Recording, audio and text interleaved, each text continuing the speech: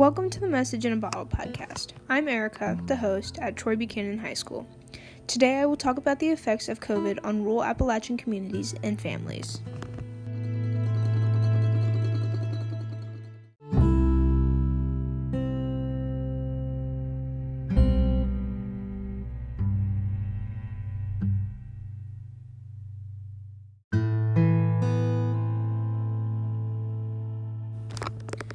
The COVID-19 pandemic has challenged and placed demands on the American healthcare system that have not been seen since the Spanish influenza in the early 1900s.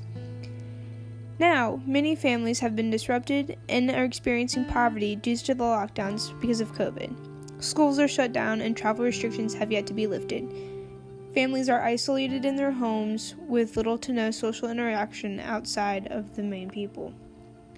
The news continues to cover the daily increase in cases in the big cities like St. Louis, Nashville, Los Angeles, Detroit, Denver, Miami, and New York City. But nothing is mentioned about the rural communities in the Appalachian region.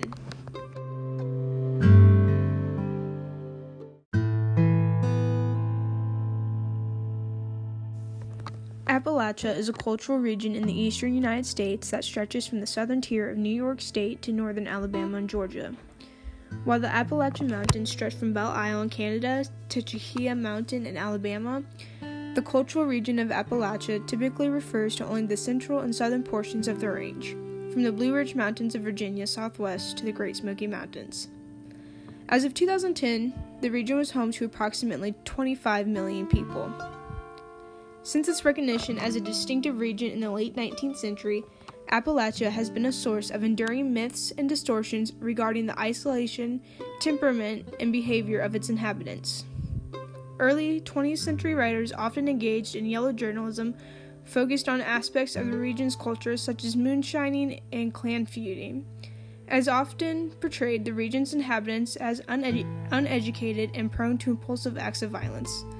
Sociological studies in the 1960s and 70s helped to re-examine and dispel these stereotypes.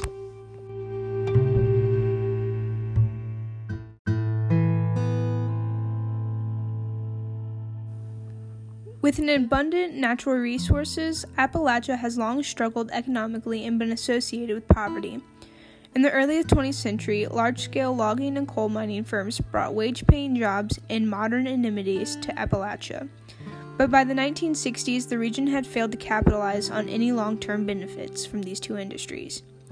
Beginning in the 1930s, the federal government sought to alleviate poverty in the Appalachian region with a series of New Deal initiatives, such as the construction of dams to provide cheap electricity and an implementation of better farming practices.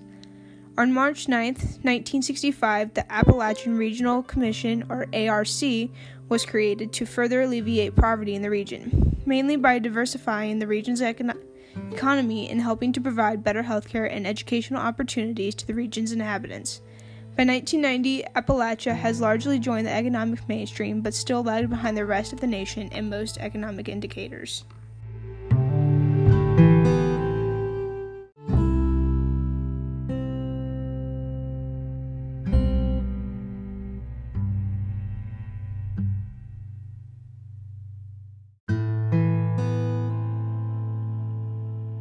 The University of Kentucky conducted a study of COVID-19 restrictions among a sample of women from rural Appalachia. The studies found that COVID-19 restrictions had a significant impact on these families. About a quarter of participants said that they had noticed a change in their friends' or family's use of alcohol and drugs, and most of the participants showed symptoms of mild depression.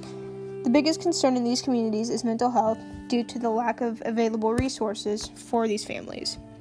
Women in the study reported symptoms consistent with mild depression as well as increased anxiety, stress, and frustration. One of them being work-related challenges such as scheduling, transportation to work, or actually finding jobs. Despite this, 3/4 of participants who reported living with children said that the restrictions had not affected their childcare. This may be because of the Appalachian communities and their sense of independence while also being dependent on family members.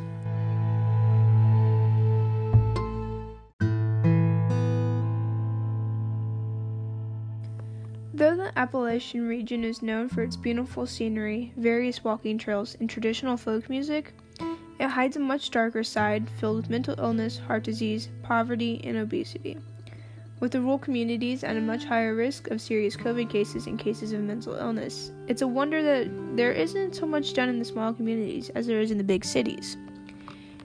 Due to poverty, these families do not have the adequate resources for mental health professionals or even proper health care.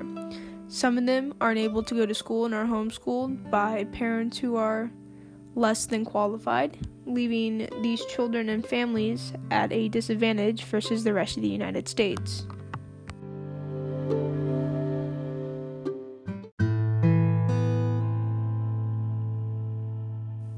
My question is, if there's a study that shows all of this proof as to why the Appalachian communities are lower than us, economic and health-wise, why aren't we doing anything about it?